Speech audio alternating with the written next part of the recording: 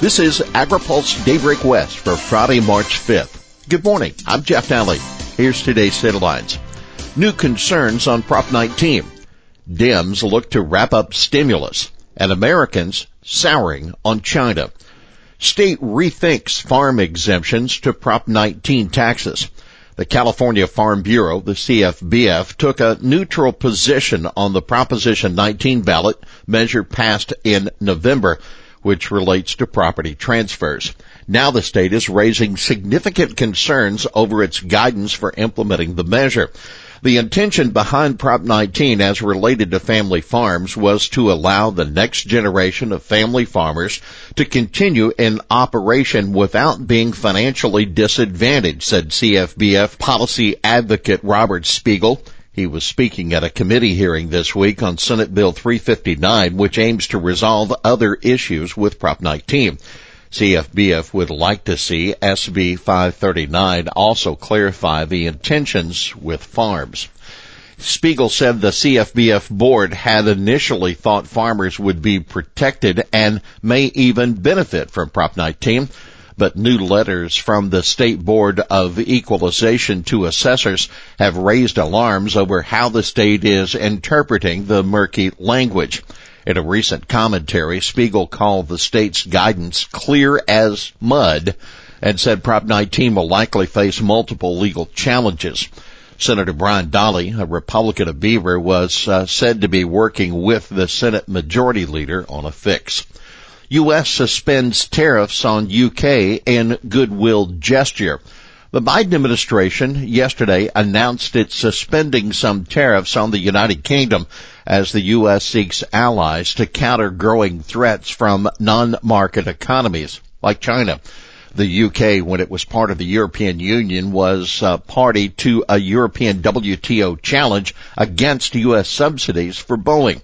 The EU hit the U.S. last year with WTO-sanctioned tariffs that targeted U.S. commodities like cheese and wine.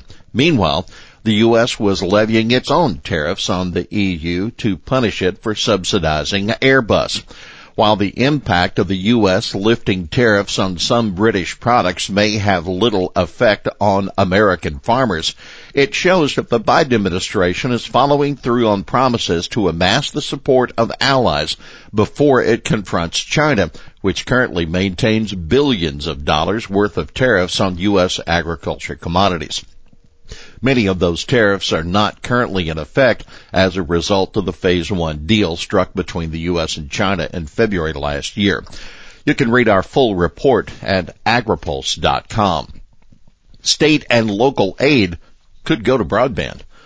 Democrats are pushing toward a final vote on President Biden's $1.9 trillion economic stimulus package, although the legislation will have to go back to the House after Democratic leaders made a series of revisions to shore up support for the measure.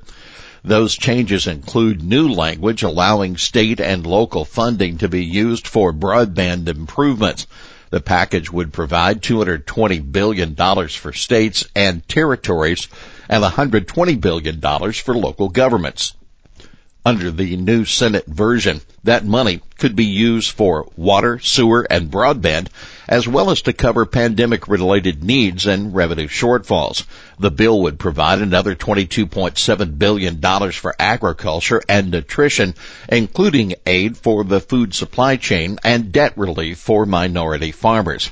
Vice President Kamala Harris cast the deciding vote yesterday afternoon to allow the Senate to take up the legislation and set up a vote-a-rama on a number of Republican amendments. By the way, speaking at Commodity Classic, ag equipment manufacturers made the case that broadband is a fundamental piece of infrastructure that producers will need to use new emerging technologies on their farms. The future of agriculture is going to be more dependent on ensuring that broadband is in place almost more than any other industry that's out there, said AGCO Vice President Bill Hurley. Senate Democrats push ahead with Biden plan. Democrats are pushing toward a final vote on President Biden's $1.9 trillion economic stimulus package. But the legislation will have to go back to the House because of revisions made to shore up Democratic support, including tighter limits on the $1,400 a person direct payments. Vice President Kamala Harris cast the deciding vote yesterday afternoon to allow the Senate to take up the bill, set up a vote-a-rama on a number of Republican amendments. Senator Angus King, a Maine independent who supports the bill, indicated yesterday he still hoped to get some rural broadband funding included. Senate Ag Chairwoman Debbie Stabenow told AgriPulse that while she supports broadband funding, there also are discussions of doing something, quote, really substantial on broadband in an upcoming infrastructure bill. Stabenow, don't worry about farm program cuts.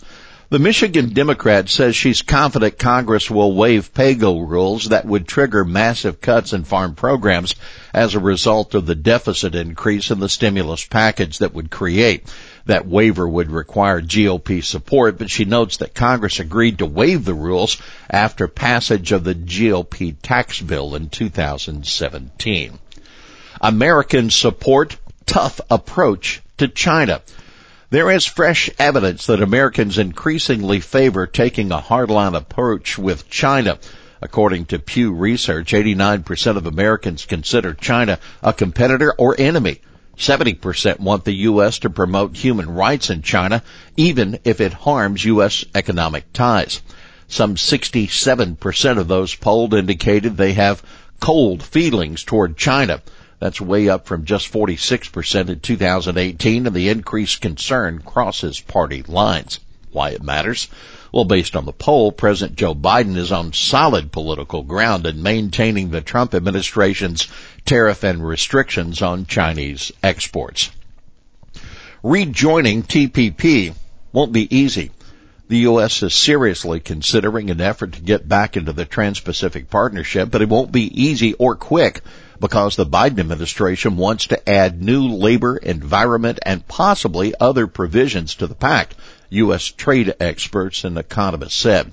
The existing TPP countries won't likely rush to accept renegotiation after years of work to get it up and running, experts said at a virtual event hosted by American Agriculture Law Association.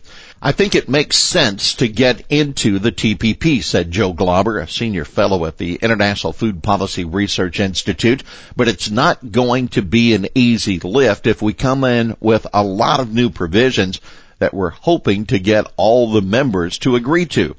Sharon Boomer Lauritsen, former Assistant U.S. Trade Representative for Agriculture Affairs and Commodity Policy, said there is a big question as to whether the TPP countries trust the United States to negotiate with us in light of the fact that we dropped out in 2017. Here's today's He Said It. The ability to have a reliable legal workforce represents one of the most important steps forward our industry has made in over 30 years. That California Fresh Fruit Association President Ian LeMay on the reintroduction of the Farm Worker Modernization Act. Well, that's Daybreak West for this Friday, March 5th. For the latest news out of Washington, D.C., visit agripulse.com. For AgriPulse Daybreak West, I'm Jeff Nally.